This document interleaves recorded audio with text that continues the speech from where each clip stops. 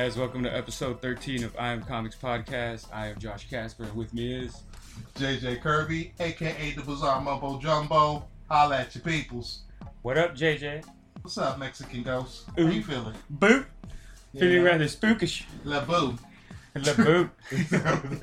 I'm like, that's my Spanish is not on paramount. We had something we were gonna talk about today, but I told you that I wanted to ask you something, like a little question first. You know, I don't like you prepping me before. I like to do it raw, like old dirty bastard.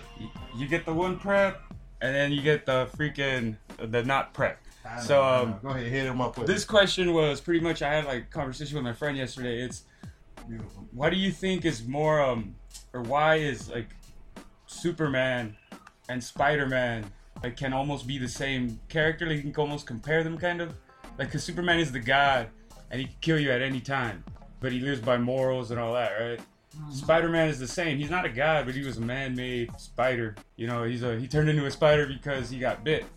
So, but he can also, I feel that he can kill you at a moment's notice because he's just holding back his power.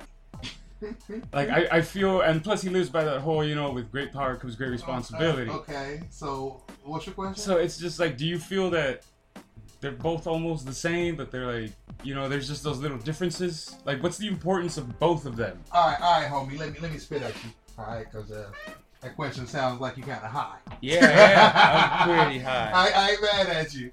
Check with me. All right.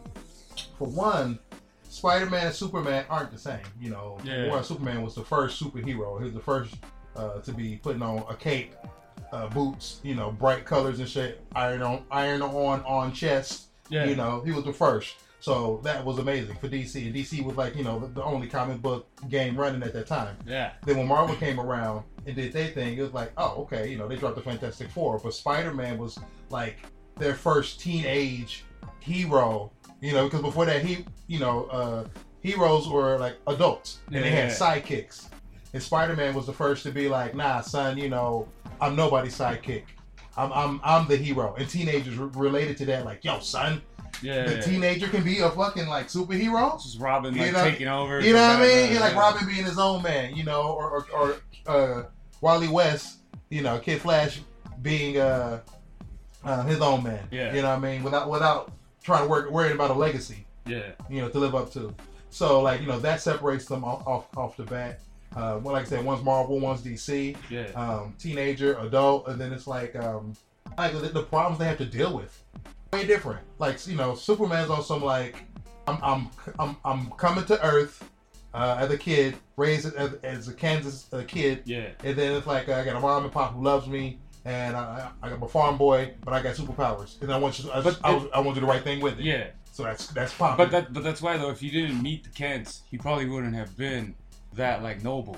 But that's his story. He did, and I feel like that's just like your story. Your story is what it is. You know, any factor could have changed it, but in this reality, whatever we're dealing with, the reality that's shared.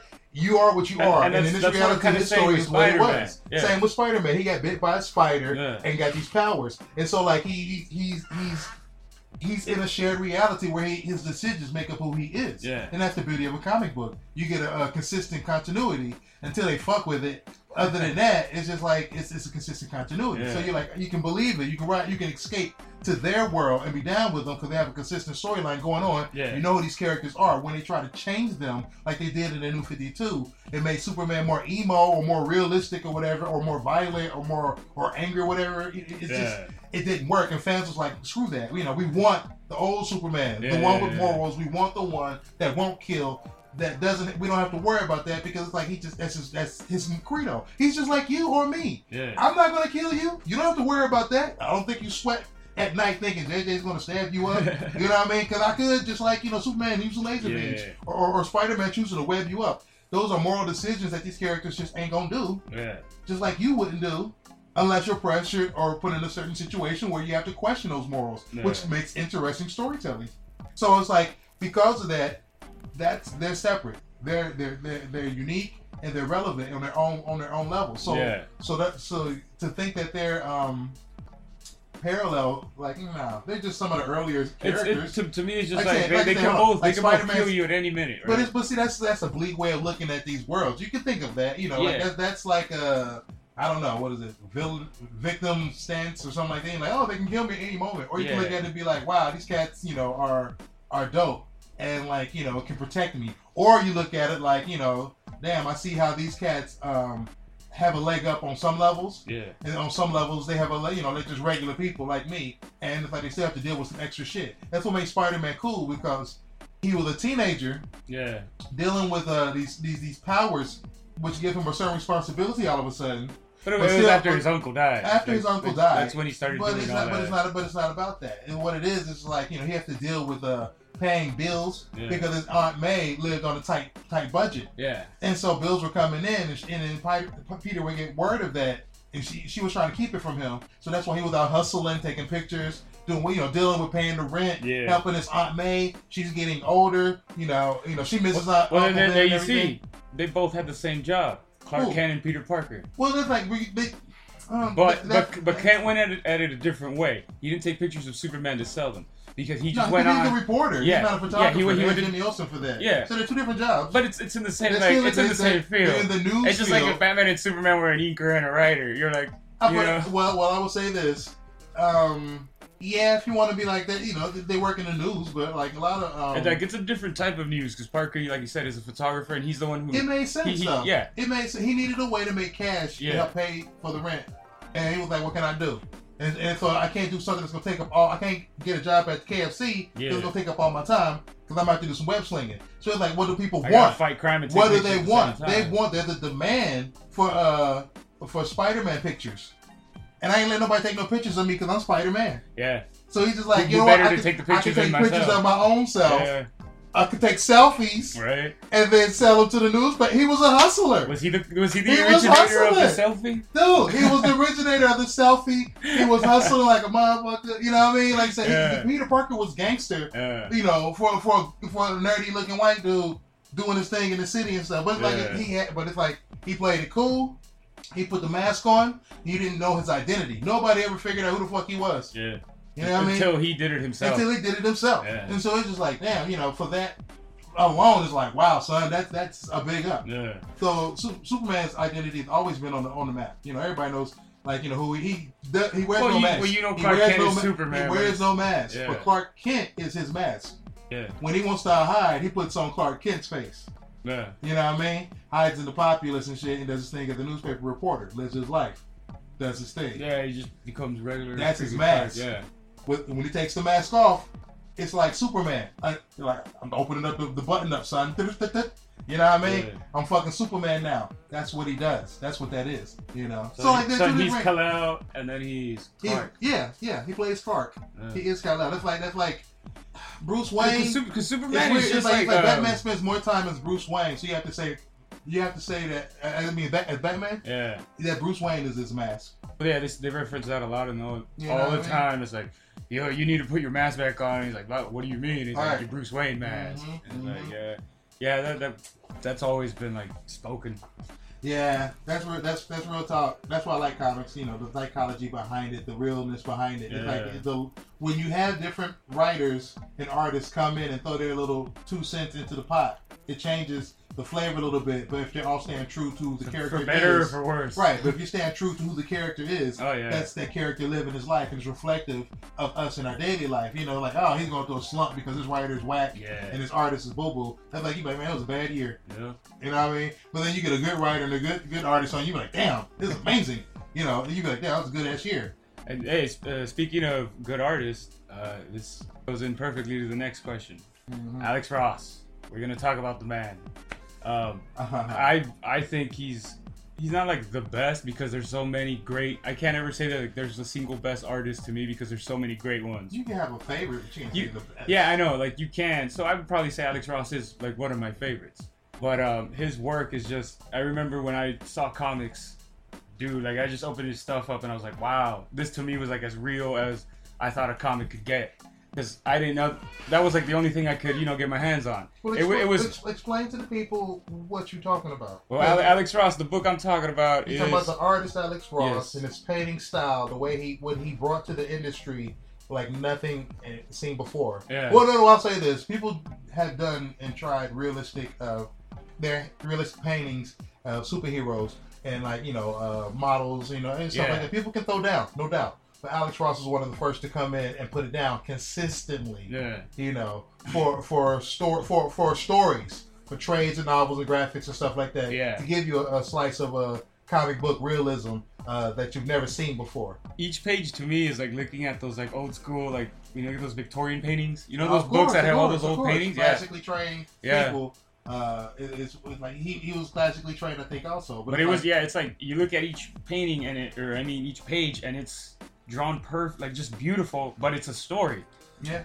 So it's just a story that plays out beautifully, no matter what kind of stories he makes. But and also like the man, how many actual books has he drawn on the whole thing, and just like as opposed to just cover art? His catalog is deep. I will say like when it comes to like the covers he's done, like he's touched so many and done so much and still does so much that it's like wow. I collect his art books. I want to be able to let you check for them. I think these are some of the imageries that you've never seen of him. You may talk about him and be familiar with him from his run on certain books like Kingdom Come and Marvels. But I will say you need to check for some of his other like look at some of these books. And tell me what you see and how you relate to it, because honestly, his shit is mind blowing. You know what I mean? It's like when you the detail that he shows in his artwork, the realism that it has. It's almost like a Norman Rockwell eye for detailing. You know, he uses models, references. It's fucking amazing, costumes. dude. Like, he was one of those cats who did it in a way where he put the costumes on them. Yeah. Like they made them. You know what I mean? Oh, yeah, Not just painted on the body. Yeah. It was like he ain't just drawing muscles. He's drawing cloth over muscles. Yeah. So you can see wrinkles, you can see stitching and everything, but he doesn't draw it in a way where it looks corny and hokey. Oh yeah, like when he beats up his fucking heroes, they look beat up, man. Like those fights that he does with Superman, Shazam, he was the first to draw Batman. I think like the first to draw Batman with bruises on his body when he takes his shirt off, to show like all the beatings he took. Before that, nobody's really ever hit him up like that, I don't think. But like, Alex Ross did it in a way where it's like, damn, this motherfucker got whipped. And then the funny thing is right now, well, you guys can't see, but JJ's holding like 5 big ass books. They're all Alex Ross. One of them's Kingdom Come. Most of them, I believe, are just his artwork. Oh yeah, it's amazing. These books are big as hell. The cover of this one is just fucking dope. Oh, the cover is just every DC hero freaking on there. It's amazing. But there's one of the pages that JJ flipped through, which I'm sure a lot of people of you will notice. Is the classic Joker and Harley Quinn. Oh yeah. They use that in the Suicide Squad, like for that quick moment. That's a classic. There's a part, where Joker's in the tuxedo, and Harley Quinn's in the old school, like the red and just draped over him like that. Yeah, he's the guy who made that painting iconic. Iconic, man. Made that visual so dope. Everybody sees it now, but not a lot of people know who did it. Alex Ross did it. Amazing, freaking, just wow. He makes the classicness of DC fresh and believable and timeless and universal. Yeah. So it's just like, I know that, so he can draw characters like Superman with his underwear on the outside. He can draw Batman old school, and then all the DC characters when they used to wear their underwear on the outside. Yeah. And then like it just looks right. It looks believable. You know what I mean? It looks superhero. It looks heroic. It looks like iconic. It's like that's what they're supposed to look like. Yeah. Because I know nowadays everybody's trying to do the thing where let's militarize the costumes, give them rivets and all kind of like buckles and pouches and zippers and stuff like that. And Alex was just like, look, I'm just gonna draw this shit and make it look like it's supposed to look. Yeah. He makes you pull your pants up. Yep. Like pull your pants up, straighten your collar up, boy. Yeah. You're looking sloppy. But you should check for just flip through some of these pictures, like some of these books, and just see what you vocab what you see, because I don't think you ever seen it. That book right there has a lot of his classic DC. Just even like looking at the Shazam pictures, like wow, man, it's the classic suit, but it makes it look like good in the times now. Like you could wear the 50s type suit, but rock it in this day and age. It looks believable because it looks very believable, and it doesn't look corny or anything. Yeah. It's freaking like wow, dude. His design sense. That's why a lot of mainstream companies go to him for designs. Because he's dope. And it's like I will say he has one of those things where he can draw something and make it look incredible dope. Design something that makes it just looks amazing. Yeah. But then when other people try to draw it, it doesn't work as well. Oh, it's the band. It's not the same. The touch. It loses a layer of flavor. Yeah. That's like he did his own book at Dynamite Studios, and I loved it. Yeah. Because I love the designs and the characters he's creating. They had a sense of like classic nostalgia to them. Yeah. Like they were old school characters, but then it's like, they came back and they're new and they're relevant, and it's like they're fresh, and you want to get to know each and every one of them. Yeah. Like, who are these characters? Like, wow, like they existed and I didn't know they were there. I want to know about. So his characters and everything are the situation where like they look fresh. They look like you. I want to get to know them. Yeah. You know what I mean? But a lot of people didn't buy the book because I guess it wasn't enough hype around it. It wasn't sexy enough, or it just looked like the artist on it looked like it was too. It wasn't him. It wasn't him, yeah. And it looked like his homie did it. Yeah. You know what I mean? Like he looked like like Alex Ross kind of like. And I'm not, Alex Ross light. Yeah. And it's not, and it wasn't even like it was just like it was like yeah. But it's like not even dissing Homeboy. Homeboy was a solid artist, and he did his thing. But you just can't compare. You can't compare. And if Alex Ross did it, oh my God, it would have been amazing. But it is what it is. Like this character right here, like he had his own spin on like the Blue Beetle, but the way he did it, he flipped. That looks badass, right? And then like even his patriotic spirit, his Captain America type, whatever. It's like an Invisible Man draped in an American flag. Yeah. And it's like the Phantom or something. That shit is dope. It's. Say some of the titles because I could see it on the book in the front cover. It tells you some of the titles that he's worked on. Oh, these things like for Dynamite Studios, he's done covers for Vampirella. What is it? The Green Hornet, and then it's like his own book. The Phantom. Oh yeah, the Phantom. I remember that movie. What is it? The Bionic Man. Kirby's Genesis. Kirby's Genesis. All those, dude. He's lent his skills to all those situations. Yeah, Dynamite was pretty much like the old school guys, right? Like Sandman and like. Was it the Spider or something like that? Yeah, They were doing the classic the noir detective heroes. They were trying to bring it back with that flair. Like Alex Ross was one of those cats, and when he draws in that style, it makes you be like, oh, it's amazing. Like you need to check for like who are these kids? It makes them relevant. It makes them seem like they're outside the block. They exist. I love this. I'm flipping through the DC Alex Ross book.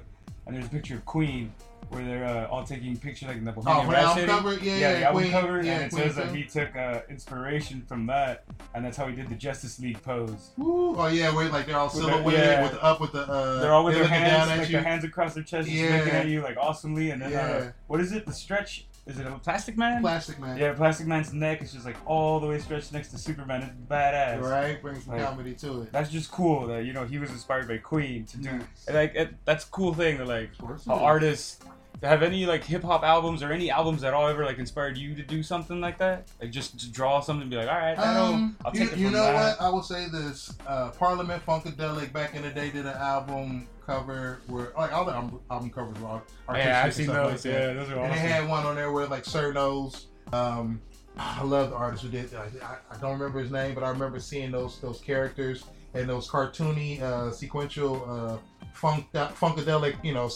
comics sequences that they had on the back of the album covers and stuff. And they had one with a bird with his mouth open flying at you, and it just always. My cousin Scotty, Little John, big up Scotty. Drew a picture of it and posted it on the refrigerator or whatever, and I just remember staring at that motherfucker forever. And it's like it just spoke to me. It showed dynamic freshness, style, believability. A warped sense of humor. Yeah. It showed so much coolness in it, and it was so simple to draw. It's like some triangles here with a little bird body off here to show force perspective. I'm like, I absorbed it. And it really woke me up to like adding style and flavor in my artwork. Yeah. Don't be afraid to push it, draw a big beak, little body. It forces a perspective. It woke my mind up. So like that was one that ill for me. Sir Nose was a character like he was like Cyrano de Bergerac, but he was black. So he had like the long like penis looking nose, like a dildo nose, and he go sniffing around for chicks. So, he was all pimped out and everything. Poking around with the dildo nose? Yeah, the original Humpty Hump. So, I remember that dude on the album covers also, like just like I said, same artist just drawing like big feet, you know, just like stepping towards the camera, and I just remember this warped perspective of like that's. So it's always like it's coming to you. It's just fresh. It just seemed it looked interesting, looked dynamic. So the Parliament Funkadelic album covers were one that definitely inspired me. Yeah. I know that, and Kiss did not Kiss, but the Rolling Stones one year did a dragon with the Kiss lips. The logo, really? You know, it was like I think it was on a T-shirt, but they used it as a movie poster, not a movie poster, but a concert poster and everything like that. Yeah. And I remember looking at that poster. I had it on a T-shirt, and it was my favorite, and I loved it. It was like the colors, the style. It was like taking something that's you've seen traditionally. Yeah. I remember seeing dragons in like little storybooks and stuff like that. But to take it, to cartoon it out and fresh it out and make it like. It looked awesome. It was like anime, fresh before any of that. Yeah. Look at that. Wonder Twins right there. I'm still flipping through the book of Alex Ross, and I got to the Hanna-Barbera part. Woo! He drew a bunch of them. He drew all of them. I want that at the poster. I don't think he has. Space Ghost is right there. Yeah, Space Ghost right there. Yeah. He got the body all in white. Yeah, because he's all in white. He's all in white, and it's against a white background. But he's flying in front of characters. What are these called? The bleep thingies? The bleep and gloop. Yeah. From the Herculoids. I love. He got the Herculoids up in there. He got Black Vulcan up in there. He got Wonder Twins. Jan and the monkey. Was it Falcon? Falco? Birdman. Blue Falcon. Blue Falcon. Yeah, Blue Falcon and Dynamite. Right. Damn. Yeah, it says them on right here. Shazam. You got Shazam on there? He got the Galaxy Trio. Damn, he got everybody. Yeah, he does. It's like he's one of those artists that just takes it there. Yeah. It's like he's just like, look, you hire him, you gotta pay. Oh yeah. But he'll give it to you, and that's you know it. Look at that Joker, man. I've seen his stuff at Comic-Con. Like, just they sell, man. He has his own.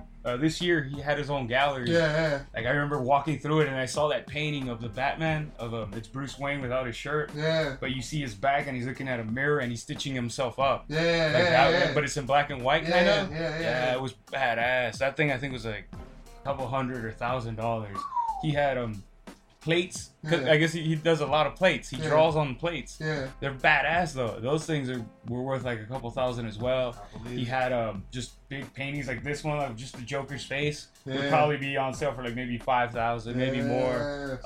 Dude, he had like just black and white images that were for $7,000. He had like the man is like his own art gallery. He needs to open one up or something, man. Like I said, when he did that book with Dynamite, he could have just did the penciling. Yeah. He could paint the covers, design all the shit, and just his layouts are so tight. His layout, his pencil layouts are so tight and complete that he could just do those. I also love how he does the Swamp Thing. Like, and he even got his own version of the Watchmen. Oh yeah, he drew everybody. Like I said, he's been locked down with DC after they do a Kingdom Come. Yeah. He's touched everybody. He's touched everybody. And he's such a nostalgic head. Look at this remake of the classic Crisis on Infinite Earth's cover that he painted over. That's freaking. The detail in this motherfucker. He drew all these every character even in the DC TV, universe. Like right here in the back, everything, man. It is like it's like you open. It's like you flip it over. It's like it's all 4 panels and shit. The monitor, the fucking anti-monitor, everybody, man. And Alex Ross painting. You got dude. It's mind blowing. And then it's like the sheer detail in like consistency, the note detail on all these characters. Does he also color? Because I always wondered that. Does he color? He colors all that, right? All this you looking at? Yeah, all that is his, right? All this you looking at everything. He does all his own stunts. Okay. So he backflip off the mattress. Yeah. He does his own stunts. You never knew. You thought somebody else was coloring this shit for you? No, not. Wow. Like I did and I didn't. Because I was like, I'm sure the man can color it, but then I was like, dude, he draws like a shit ton. Does he have the time? Does he have the time to do it? I'm about to backhand you. Hey, I'm about to give you 1-2 judo chop. How you got what? Wow. Yeah, no. He does all this shit. Coloring, the design, art, everything. This is from I met him once. He was a cool cat. You know what I mean? Yeah. Like I remember it was years ago. I want to say I met him through Tom Rainey. Big up Tom. But yeah. But like I said, he was a cool cat, and I was like, man, this cat has been throwing it down heavy. since he's been in the industry, just inconsistent. He's the one of those guys who seems like, oh, he's getting older and his style's getting weak, or like it's not relevant, or it looks corny. He's like, this is my lane and nobody fits in this motherfucker. Yeah. And I drive this bitch. Yep. I drive it till the wheels fall off. You know what I mean? It's like, damn, he's like, I drive it till the wheels fall off. Hey. I'm looking at this other picture where it's Superman equals Jesus, but he drew both of them. So he drew Superman next to Jesus. It just looks awesome. I never thought I'd see that picture. Yes. Superman and Jesus next to each other. Yeah, the story Yeah, he has the story, the Messiah and the son of Krypton. Like, he's using both of them to compare. Like, yeah, that's awesome. And then his version of the older Superman is one of my favorites. Oh, this goes to what we wanted to talk about was Kingdom Come. Mm-hmm. To me, one of his like great DC stories. It was drawn by him and written by Mark Waid. Amazing. It was four volumes, right? Four big books. Got the hardback right here. Yeah. Kingdom Come. The leather bound, you know what I mean? Like they was hitting them up. It looked like a Bible, dude. That's what it was supposed to look like. That's right. That was genius. It's a picture of the Spectre in the front. Ooh, with the preacher right there looking like the Spectre visiting the preacher in church. Yeah. It is. Kingdom Come. This is the Bible. This is the DC Bible. This was supposed to be the what was it? Them telling the future of the DC universe. Yeah. And they was like, yo, what can we do to tell the future of the DC universe? How would it end? Or what can we do? And it's like, they hit up like Alex Ross and Mark Waid. What would you do? And it's like, you know what? We'll tell this. And we're going to take it there. Yeah. It's just, it could be like an Elseworlds. And I think that's what it's supposed to be. But it's one of those things where they told it so beautifully, so eloquently that it's like, DC was like, we gotta keep it. Because usually the Elseworlds are stories that deal with an else somewhere else, but that parallels where they're alternate realities, and so they can do whatever the fuck they want and twist it however they want and not mess with the mainstream. But if they do it so well, like the Killing Joke, when you do it so well, DC's like, man, we gotta put that up in that continuity, son. That shit is fire. This book is freaking amazing, man. It's to start it off. It's pretty much a man's dying. And he sees the Armageddon coming. And he's talking to his preacher friend. I forget his name. You know the preacher is actually modeled after Alex Ross's father? Really? Yeah. It's like his father. That's his father. He's like, yeah, I think his father's a preacher and runs the church and everything like that. He's like, yeah, I'm going to use my dad for the reference. It just worked out perfectly. It did. It's awesome. But he's talking to the man who's dying on a bed, who later becomes his friend. And he reveals to him that he used to be the Sandman. Mm-hmm. So he tells him, he's like, and then the preacher's just like, whatever, man, you're just a kooky old man or whatever. But he, pretty much these visions that he's telling him of Armageddon is what's going to happen between a big fight between all the superheroes, like every single DC one. And the guy just shrugs it off, whatever, and then he starts just walking around the city and he starts seeing what has become of heroes now, because Superman is gone. Superman is not here. He's a bit older, but he's just not here anymore. Batman is a different thing. Wonder Woman is gone as well. It gave way to new heroes.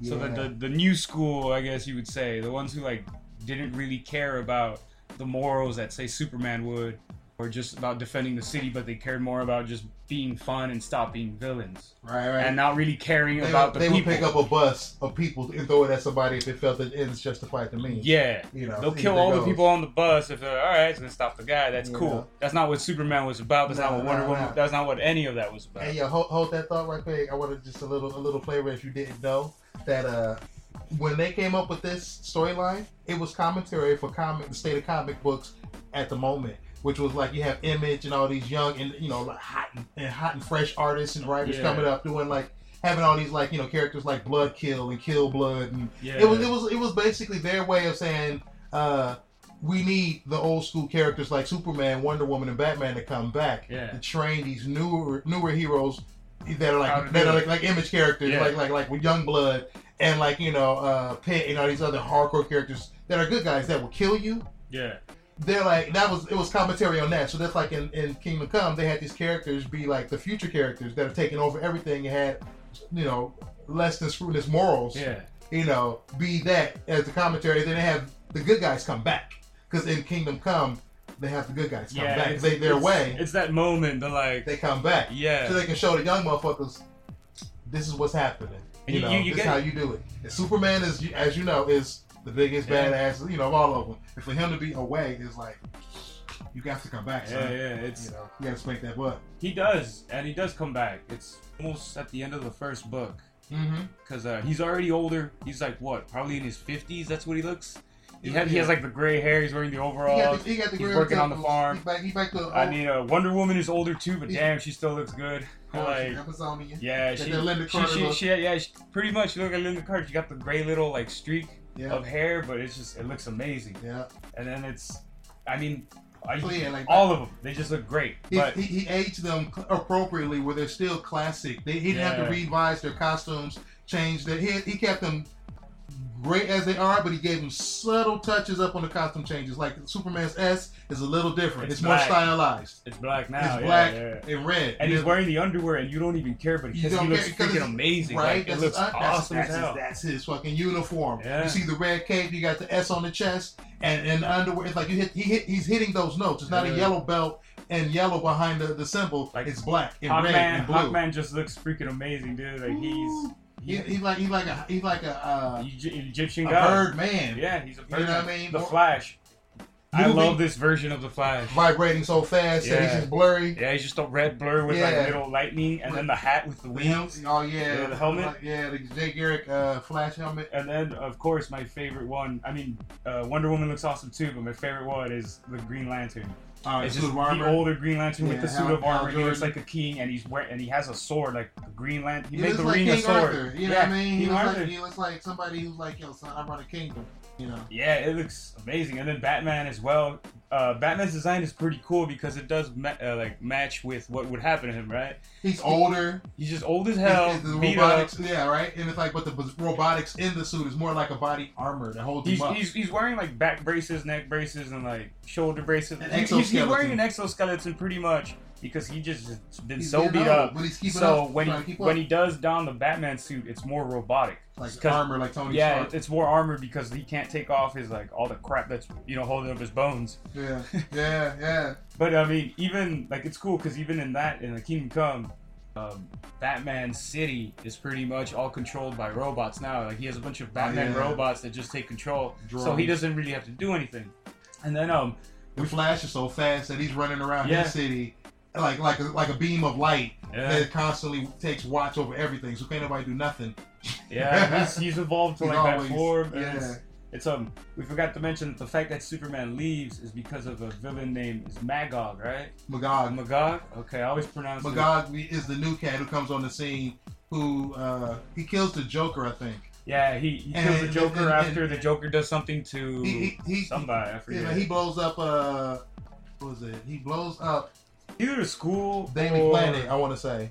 Oh yeah, I think it is. He blows up the Daily Planet. I think Lois dies up in there, and then it's like Superman won't kill Magog as they're fighting, or Superman won't kill the Joker, as they're fighting and everything. But then Magog comes onto the scene and blasts and kills the Joker, and everybody celebrates Magog, and they're like, "Oh, he's dope! He's dope! He's dope!" And then Superman's like, "What the hell?" And then he realizes that the people don't choose him anymore. Yeah. They don't choose his values They don't want anymore. that way of. They don't want that way of responsibility of life anymore. They choose the easy way out, which is killing somebody. And so he's like, you know what? I'm out. So he goes back to the farm and does that farm boy thing or whatever, and just does his thing and disappears for a while. And everybody's like, that's why all the new superheroes coming up don't have that moral compass. They're like, oh, Superman's old, which parallels the state of comics at that time. Everybody in real life was thinking Superman's old, retire him, get him out of here. We want to see young, fresh characters that are like they have claws and want to kill and will kill you or shoot you or take you down, or that will make those decisions. Yeah. And like Superman is one of those people who just like, I don't kill. It makes sense, and it's cool that the fact that he's just like, all right, you want that life now, so I'm gone. I'm out. They didn't do some bullshit where like he died or he tried to kill everybody. So he was just like, all right, what can get rid of Superman? You guys want it? Then later. They let you know what his purpose is. Like, I'm here for you. Yeah. I'm here with you. But you don't choose me. I'm gone. I got to do my thing. Yeah. You know what I mean? Whatever that is, I got to do my thing. He's still gonna be on Earth. He's just gonna be in his but he's just like, fortress of solitude. He's like, I got it. Yeah. I'm good. Unless it really. That's why Wonder Woman is the one that comes back. She's like, you know what? You got to come back, man, because all these heroes are just acting silly, and you need to smack them. You. Yeah, we need you back. We need the old ways back. And he's just like, man, really? You need me? He's like, nah. You know what? Get out of here. And then he looks at that one. Don't believe me. That one moment that's beautifully drawn where he's just like floating.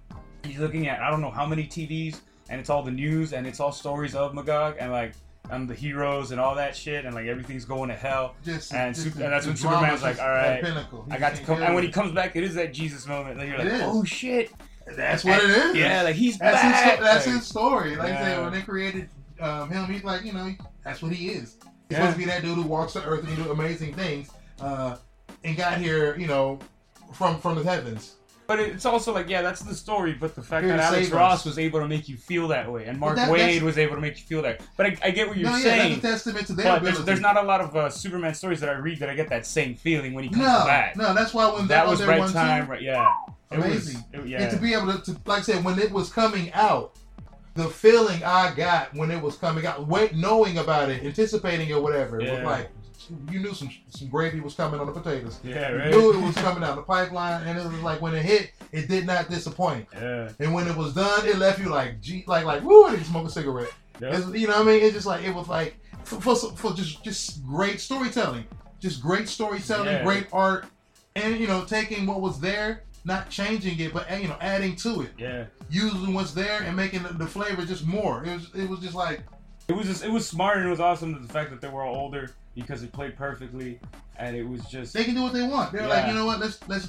They've established their history already, so now it's their future. You ain't gotta change nothing. All you gotta do is just tell a story. Like what do you want? What do you want to talk about? And like I said, they had commentary for the state of comics or the state of affair of comics at that time, which was these young upstart artists. Yeah. Like I said, like Rob Liefeld, Jim Lee, Adele Keown. They was all like, these characters and stories you're telling. Are flashy. They're more like hardcore and cutthroat, which was the sign of the times. Yeah. But these guys were like, we're gonna show you the value of being a moralistic hero, somebody who's like, what's happening. Yeah. And so in the story, they were just like, you know what? We're gonna bring back the old school because all the new school, y'all badass, you're doing the thing. But let's do some solid, 1-2. Yeah. So Alex Ross and Kurt Busiek on this or Mark Waid on this book. They just smacking all these young cats with their little like independent companies like you better get this work, you know what I mean? Yeah. It just parallel real life it's events just Alex Ross in the book, the story. You know what I mean? Like when nobody fucking with Alex Ross. Yeah. You know what I mean? In his heyday like this, he's dropping this book. Yeah. Everybody knew it was Testament. Yeah. They was like, man, ain't nobody fucking with Alex Ross. It's just like, but because sophisticated. Artists was checking for him. Sophisticated storytellers were checking for the story. It was like people who were big fans of classic characters that just want to see something like something new, something fresh. Yeah. Not too like out the box, but just like it was perfect for all around. I'm sure they sold copies out the ass. Oh yeah. Reprints out the ass. The toys. The toys from this was alone. Like I said. Like they did the Alex Ross Kingdom Comes toy line. Really? Oh man, it was like the detailing on the figures were amazing. It was like the Todd McFarlane detailing, where it's just like like really nice and sculpted. But then it was just like they were posable and bendable and everything. Yeah. The proportions of Alex Ross, they had a weight to them. It was very nice. They were like, we're gonna put the budget on it because they had Alex Ross do the turnarounds for the toy designs. Oh, they did. They didn't have like some toy company just like that's our take on it. They had Alex Ross do the designs. They're gonna Alex turn them around. So of course, put them up and everything, proportions right, and they woo. That shit was dope. There's just like not enough good things you can say about this guy, dude. He's just fucking amazing. He's amazing. Like I love his sense of anatomy. Yeah, it's all like he would draw like his vascularity that he draws on people, the proportions he puts on people, and he can do cartoony stuff if he wants to. Yeah, he can do cartoony stuff if he wants to. Like his women look strong, feminine, sexy. They can look older, younger, makeup, no makeup. Like his dudes look like different people. Yeah. But he does have a style that's like this is my style. This is my face I can go to. Like if I ain't got no reference, I know how to make a face. I know how to make it look, and it'll look like that. Yeah. That's every artist. But man, we don't really want to spoil like this book in case you guys want to read it. You should read it. Because you should read it. It is the DC Bible, I would say, because just looking at it, they made it look that way. This is the one. Get you a trade of it, get you the hardback of it. Yeah, get you the individual. Get you these books, and you sit down and read it. Be prepared for an excellent journey. You know what I mean? Because I know that comics have changed. I know that the stories have changed. The characters have changed with reboots and everything. But if you want a universal and timeless slice of life out of superhero culture, Kingdom Come is what you need to be heading up. Because that shit right there is like it's all the classicness of superheroes. Yeah. When superheroes were great.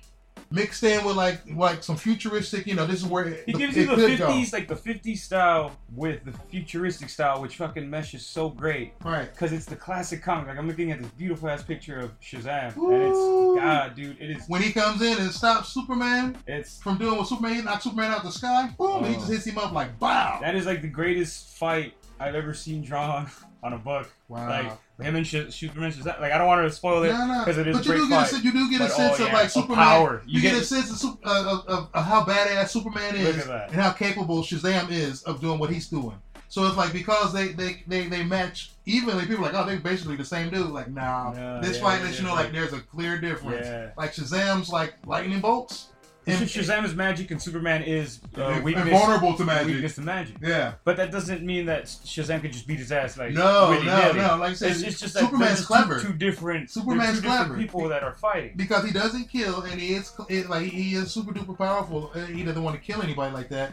He has to be more clever. So Superman is way clever. But he can take those punches. And then the ending, like not the ending of the fight, but like the final pages of the book, I think was something like it just ended great. It was like epic. It's the start of something new that you wish would continue. Into the third act, you was like, wow, I feel like I was on a roller coaster ride. I've learned, I've grown, we cried, we loved. It's basically like if you saw a trilogy of a movie, and they gave you a great ending. Yeah, and they give you the ending that you wanted, and you're like, this is fucking amazing. This is how it should have ended, even though you didn't even think about that ending. Mm-hmm. You thought about it in some ways, but not the whole way he turns it out. Right.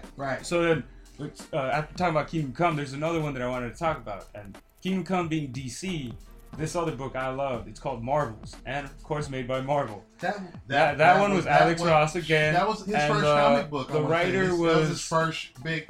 I forget the writer's name. It wasn't Mark Waid? No. What, Kurt Busiek? Yeah, Kurt Busiek. Kurt Busiek. Oh, he's another great. That's why I kept saying him because I know that both of those were great runs for Alex Ross. Oh yeah. Those were his one. He's done so much shit, but it's like his 1-2 punches like marbles, bam, and then it was like Kingdom Come, bam, and it's like damn. They just sprinkled everybody else with like those covers and shit and everything else. Those I feel are like the two that you have to read from Alex Ross because they're Marvel and DC, but they're the same, but they're different. Like they're both the outside perspective of. The perspective of the third man. Yeah, because Kingdom Come was told from the perspective of the preacher. Yeah, he saw everything. He was recounting everything he's seeing that's going to lead up to this big cataclysmic event that was prophesied to him through some dreams and everything. So, like, Marvels was like all about this reporter. I think it was Ben Urich. Yeah. And it's like, he's like all of a sudden there's this rise. Phil, I think. Or Phil something? It's Phil something, yeah. Okay. Phil something. But it was like there's a rise of superhero activity in Marvel Universe all of a sudden. So he was there to report. Well, no, it starts, the very first issue, it starts about the creation of the first Human Torch. Okay. And then after that is like when they show the Human Torch to the world, and everybody's like, wow, real quick, and then they're like, fuck it, burn it, kill it, it's a danger to all of us. Right. So they bury him, and then he gets away. Right. And then Namor, I call him the Submariner, you call him the Submariner. Yeah, one of us will be right. Right. He comes down and just starts messing up Manhattan, or pretty much Earth. He attacks the surface. He starts attacking, and then that's when the Human Torch comes out of his like little cocoon underground and starts to fight, and then like everybody starts to love him, and then it tells the story of World War II, I believe. It goes through World War II to 2000 something, I believe. Mm-hmm. And it's all his story from when he's in his 20s, when he's just a up-and-coming reporter. And he even works with a young J. Jonah Jameson as his buddy. Yeah. Like, that's pretty funny that he did all that. But it's, dude, it's just, again, beautifully drawn. It's the parts that, like, freaking messed me up was when he I think they're like 8 issues, but they're all like part 1, part 2, and then part 2, part 1, part 2, part 2, something like that. Okay. Yeah, he has them weird. I read them as they collected. So I read them single issues. Okay. But the X-Men, when he gets to the X-Men and that little girl, like that poor little girl who like everybody just wants to kill because she's different, she's a mutant. Yeah. And then Phil's daughters take her in, and then Phil even like the first time he sees the X-Men throws a brick. And I think Bobby. Okay. And then like I think Bobby was like, "Oh, I'm gonna do something," and then you hear Scott going like, "They're not worth it." And then like Phil's head, he's like, "What does he mean? We're not worth it. They're not worth it." Yeah. He's like, "Are the mutants really here to kill us, or are they just a natural evolution and stuff?" Like Alex Ross. Yeah, he posed that first question. Like, what's the way what's he drew it is amazing, and then the writer, I keep forgetting his name, Kurt Busiek. Yeah, Kurt Busiek. Yeah. He just also was just amazing at the way he wrote. And then when he introduced Captain America, and it was like, those are our boys. Like, and then like how quickly they turned on them, and then it was awesome. It was like it was getting to show like how humans the human temperature dealing with the superhero community with the and Marvels. Activity with the Marvels. Like I said, so it's like starting with the Human Torch and Submariner and the Fantastic Four and X-Men and the Hulk and Avengers, and showing like the first appearance, like the news crew getting on the set, taking pictures, being like, "What's happening?" When he did, what was it? But the when he did the upshot of Giant Man, yeah, that's what I was saying. That was when I was just like, Jesus. Yeah. I was like, damn, that's a great shot. As an artist, that's a great shot. It's like I'm like you telling me the story again because you read it more recently than I did. Yeah. But I'm remembering all the feeling that I got from reading it. It's like when you read a good book like that, it hits you in your heart, it hits you in your stomach, and you remember that shit. That was one of those shots. That book is amazing because it does it where like Phil is in like the greatest moments of the Marvel's history, and the Marvels is what he calls all the superheroes because he doesn't call them mutants, X-Men, or whatever. Those terms weren't invented yet. He just called them Marvels. But he called them Marvels because that's what they were. He marveled at them. They were just marvels of like they were like wow, they were gods to them, but they weren't. They were all regular men. Yeah. So like the first one, he tells the Human Torch and the Submariner, and then the second one I believe is the Captain America story he tells, and then the third one is he introduces the X-Men a little. I'm forgetting about the Fantastic Four one, but he does a Fantastic Four in Galactus, which, oh my god, the way he draws Galactus. He made it feel like aliens were invading. Yeah. He made it feel like everybody was scared. It's doomsday. It's like if you think that a giant humanoid in the sky is corny in the movies or whatever, this book makes you feel like there's no other way it can be shown. Yeah. You know what I mean? Alex Ross had that ability. Mark Waid or Kurt Busiek set that scene up so perfectly for Mark to or for Alex to execute. Where it's like you feel that Galactus is about to set up and eat the planet. He was setting up the planet. He was setting up to eat it for being in the streets. It was all the like cosmic power that he was throwing. It was like you saw it in his fingertips. He was throwing like fireballs at Silver Surfer. Silver Surfer just dodging it. Mr. Fantastic is stretching. He's turning into a ball.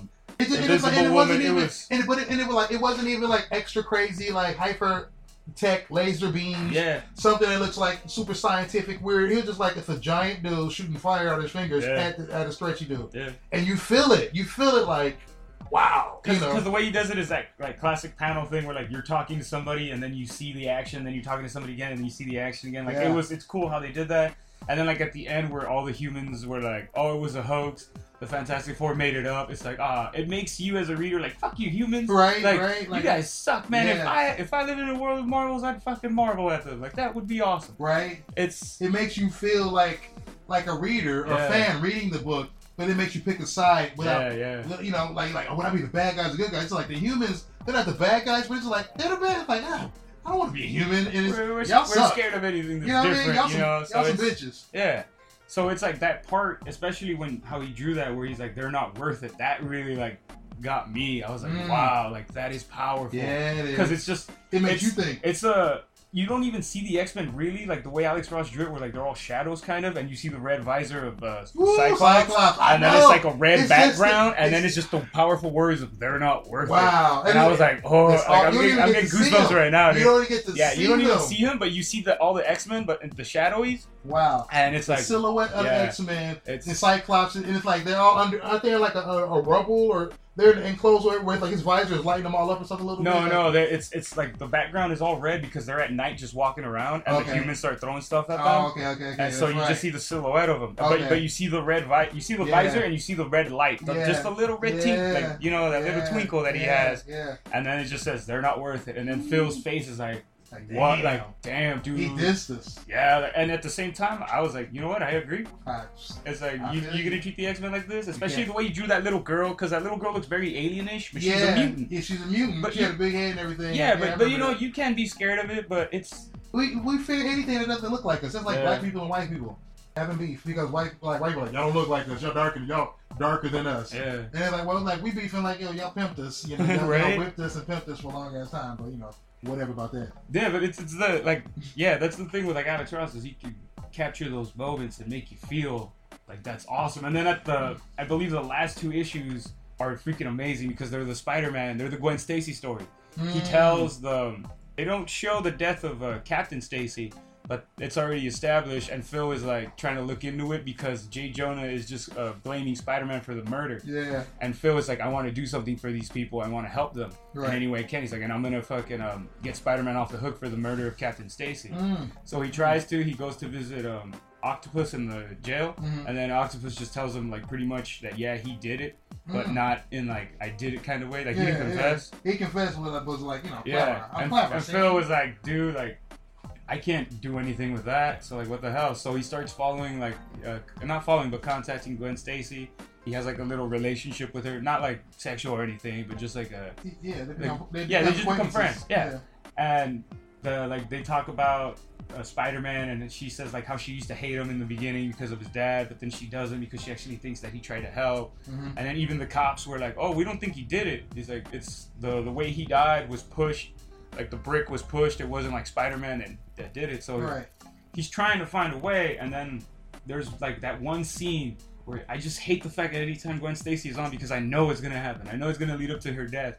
And no matter how many times you like, if you do it and you do it shitty, I don't care. But the way Alex Ross did it, I dreaded it. I didn't want to turn that next page and be like, oh my god. It's gonna happen. But yeah, you see that part where Phil is like gonna meet Gwen because she's supposed to give him her dad's that diary.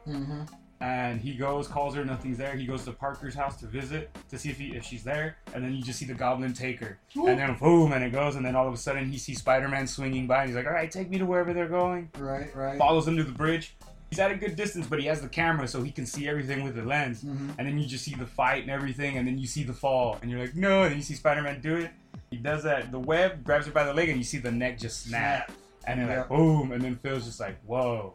Yeah. And the way that Alex Ross just drew it was like, whoa, like, it's powerful, it gets you invested. Yeah. It's like, fuck, dude. Like, even though you know it's coming. Yeah, you knew it was coming, but like, I think that's with any great writer or artist, is you know it's coming, but it still fucking gets you. Like the death of Thomas and Martha Wayne, the destruction of Krypton, any origin story, the death of Uncle Ben. We know it, but if you do it right, it'll still get us in the chest. Right, you know? Right. And I think with Alex Ross, when he does it, it's like he was just show a different angle. Yeah. That's necessarily the same angle that was drawn before. Because you're used to the point of view of the superhero. Right. Because you're used to Spider-Man's point of view of Gwen Stacy's death. Right. And in Marvel's, you're used to Phil, who was like becoming a friend of hers, and how devastated he was. And then how he just was like, after that, was like, I'm not into this anymore. Right. You know, I lost the magic because I lost a friend. Shit got real. Yeah. And it's like, and you know what? Like, it got real for him. But I will say the death of Gwen Stacy was the first time that somebody's loved one, like a superhero's loved one, died. Because before that, none of them ever, like, none of them ever died. Like, say, Superman having Lois Lane. Yeah. He was always there. She could be on the other side of the planet. He'd hear her and be like, oh, I'm going to go save her from whatever, right? He just never lost. Like, Wally West, not Wally, was it Barry Allen? Yeah. His girl was always there. And then Doris, or what was her name? Doris, I think, was it Doris or Iris West? Iris. Yeah. Iris. And it's like Green Lantern with his girlfriend. Like, everybody's girlfriend was always safe and saved by the superhero. But when Gwen Stacy died, it was the first time in comics that threw the rule book out. It was like, yo, you can not be there in time to save your girlfriend. Well, it should be real. Yeah. And then it was like, and it's like I know this because of It's fucked up though that they killed the dad Comics first, Explained, and then they killed her. Big up to Big Rob on Comics Explained. Love your shit, homie. I'll let your boy. But yeah, he is like that was the first time. So after that, all the rules were out the window. So for Alex Ross to be able to take and capture that moment in Kingdom Come, it's like that's one of the pivotal moments in comic history and in the Marvel universe. Yeah. So it being in the Marvel's book and story or whatever was like, you gotta tell it, and then you gotta hit it up right. And Alex Ross is the man to hit it up right. His style was a little rougher back then, like it being some of his first works in comics. You know, his first mainstream works in comics. It was a little rougher, but it was you saw the ability was there.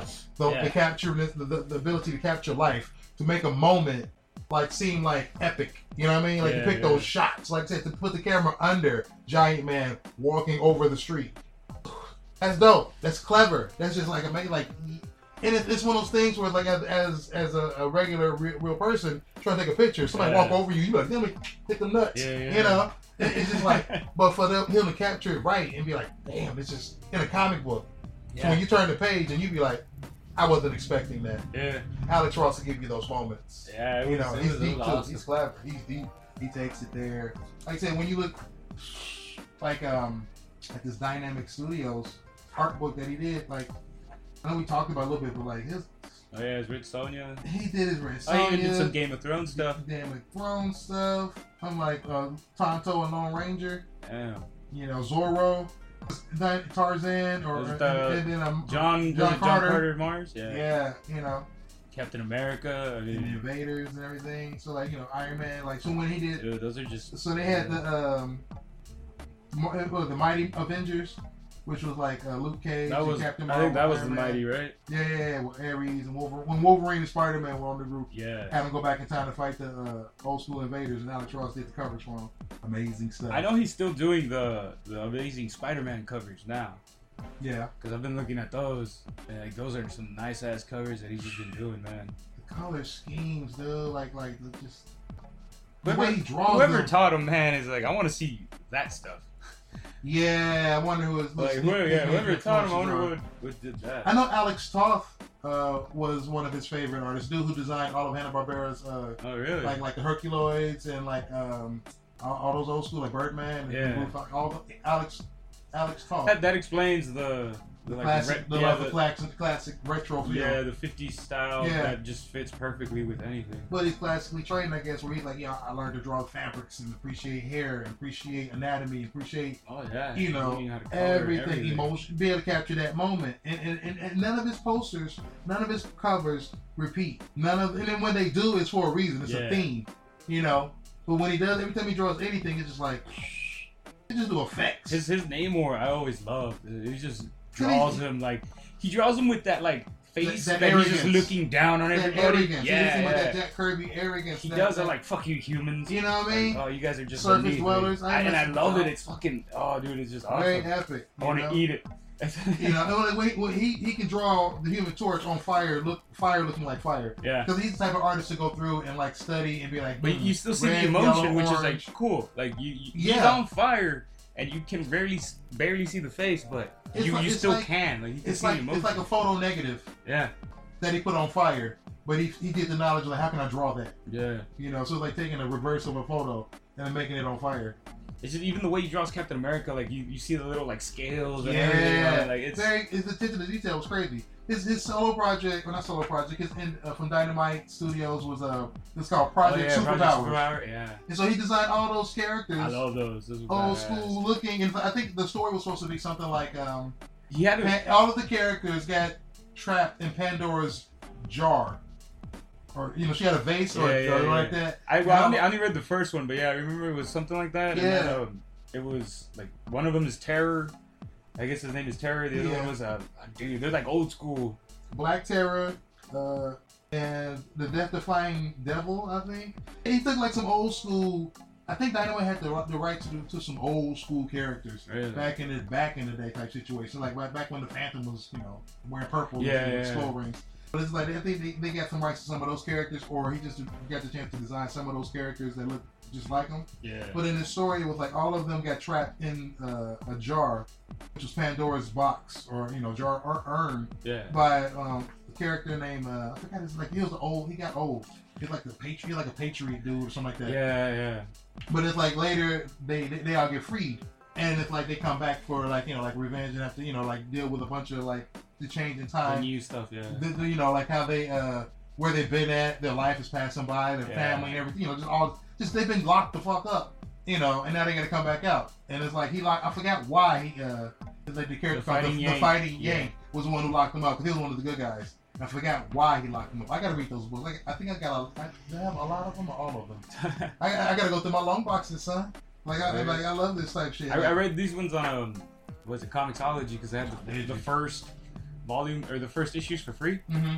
So I remember getting them, and I was interested, and I wanted to just keep reading them. They were characters that he designed back in the day as a kid.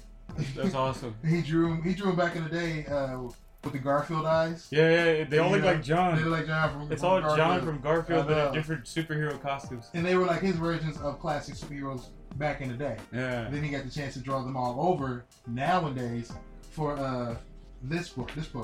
Like I said, the characters look so dope. They look retro. They look fresh. They look old school, but still new. Yeah. I can believe them. I can see people wearing these outfits now. It has a classic, flair. I hate that DC got rid of that. I hate that people, don't do that anymore. Like for myself, they'll probably will come back, man, because it's always in cycles. True. You never know. Maybe there'll be like a run or something, I think there'll probably be the situation that right now in our society it's established that if you do anything cosplay, dress up a superhero type ish, and you wear the underwear on the outside, you're doing I'm wearing my underwear on the outside. It's kind of goofy now because people don't get the reference from before. Yeah, it's so authentic, right? So it's and the reason why people put the underwear on the outside before is because the circus strongman used to wear that type of gear. And so they were like, Superman was like, we're gonna swoop that outfit. And the strongman was an influence in Superman, right? Oh, of course. That's what they were modeling. Because they were just kids, Joel Schuster and Siegel, and they were just some young bucks doing a thing. And just anything anything that just got inspired. They were like, all right, and the strongman was one of them, so they put the underwear and then the S, and it's like, boom, there you go. It was a rap, son. And that's Superman. What they did. That's what they did. So yeah. So yeah. Are we well, yeah, we're pretty much done. Okay, wow. We talked, we came, we talked, we conquered. You know what I mean? Yeah, get the chance, you should check out Kingdom Come. And you should definitely check out Marvels. Those are excellent reads because they're mind-blowing situations. Like I said, classic, universal, timeless slices of life from superhero culture. I think those two books should be freaking required reading at a college. They are. Watchmen too. I know Watchmen is, but Kingdom Come definitely should be, and Marvel should be too. It's just they're just different. They're just like I said, they're the same, but they're different. About people. Like I said, they're not just about Superman wearing something. It's just these are commentary on people, where we're at in the place in real life. Yeah. They parallel. Like I said, not knowing that. The history and story behind the story. Yeah. When you put 2 and 2 together, it just makes more sense and becomes a better picture. So like I said, Kingdom Come paralleling the industry at the time where Image was all the new upstart motherfuckers and not caring about them, the morals of the characters were questionable. And DC was like, we got all these classic characters. They were like, let's bring them back and show them why you need a Superman, why you need a Wonder Woman, why they don't kill. Yeah. Why is it important not to kill? Why those morals are so important for that character and that world? Why we need all that? Because without that's how you got Kingdom Come. Without that, we got what we got now. And our society needs more love and more tolerance and more understanding and knowledge, and morals now more than ever. Yeah. So that's the same thing with Marvels. It also discusses the same thing. It's just different companies, same artists, different writers. Years later too. He did Marvels. What was that? 90s? No, 90s? 2000? Something early? Kingdom Come, I believe, was early 2000. Marvels would have probably been 90s. Maybe late 90s? It'd be late 90s then. But it's you guys got to pick it up. I mean, we can't say enough good things about it. The man, his art. Google him. Yeah, just Google him. Just look at the stuff. Just check out his pictures. His pencil drawings are amazing. Then when he paints them, I think he uses wash, which is a transparent colorized ink. Yeah. And it's like he paints the original. It gives it that awesome that painted realistic but he knows how to make things glow. Yeah. He knows how to. He understands the reverse of the negative reverse of a photograph and be able to implement that into his art style. He understands the flow of cloth, hair, face, muscle, structure, people looking different. He understands it all pretty much. Wow, age, young, beauty, I can go on and on. And not only that, he's just so creative. Yeah. Like, damn. Well, guys, on that note, things over. This has been I Am Comics Podcast, episode 13. You can find us on Facebook. Facebook? Freak, I always get confused, man. It's Facebook, Google, Instagram, Twitter, and you can listen to us on iTunes, Google Play Music, and SoundCloud. I am Josh Casper, and this is The Bizarre Mumbo Jumbo, aka JJ Kirby. Holla at your peoples. Alright, guys, read on.